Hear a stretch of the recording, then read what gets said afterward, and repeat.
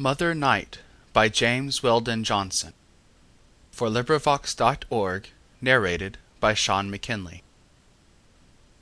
Eternities before the first born day, Or ere the first sun fledged his wings of flame, Calm Night, the everlasting and the same, A brooding mother over chaos lay; And whirling suns shall blaze and then decay, Shall run their fiery courses and then claim The heaven and the darkness whence they came; Back to Nirvanic peace shall grope their way.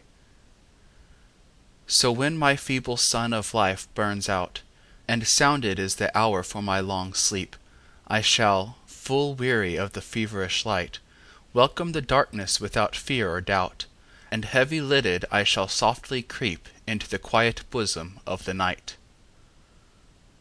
End of poem. This recording is in the public domain.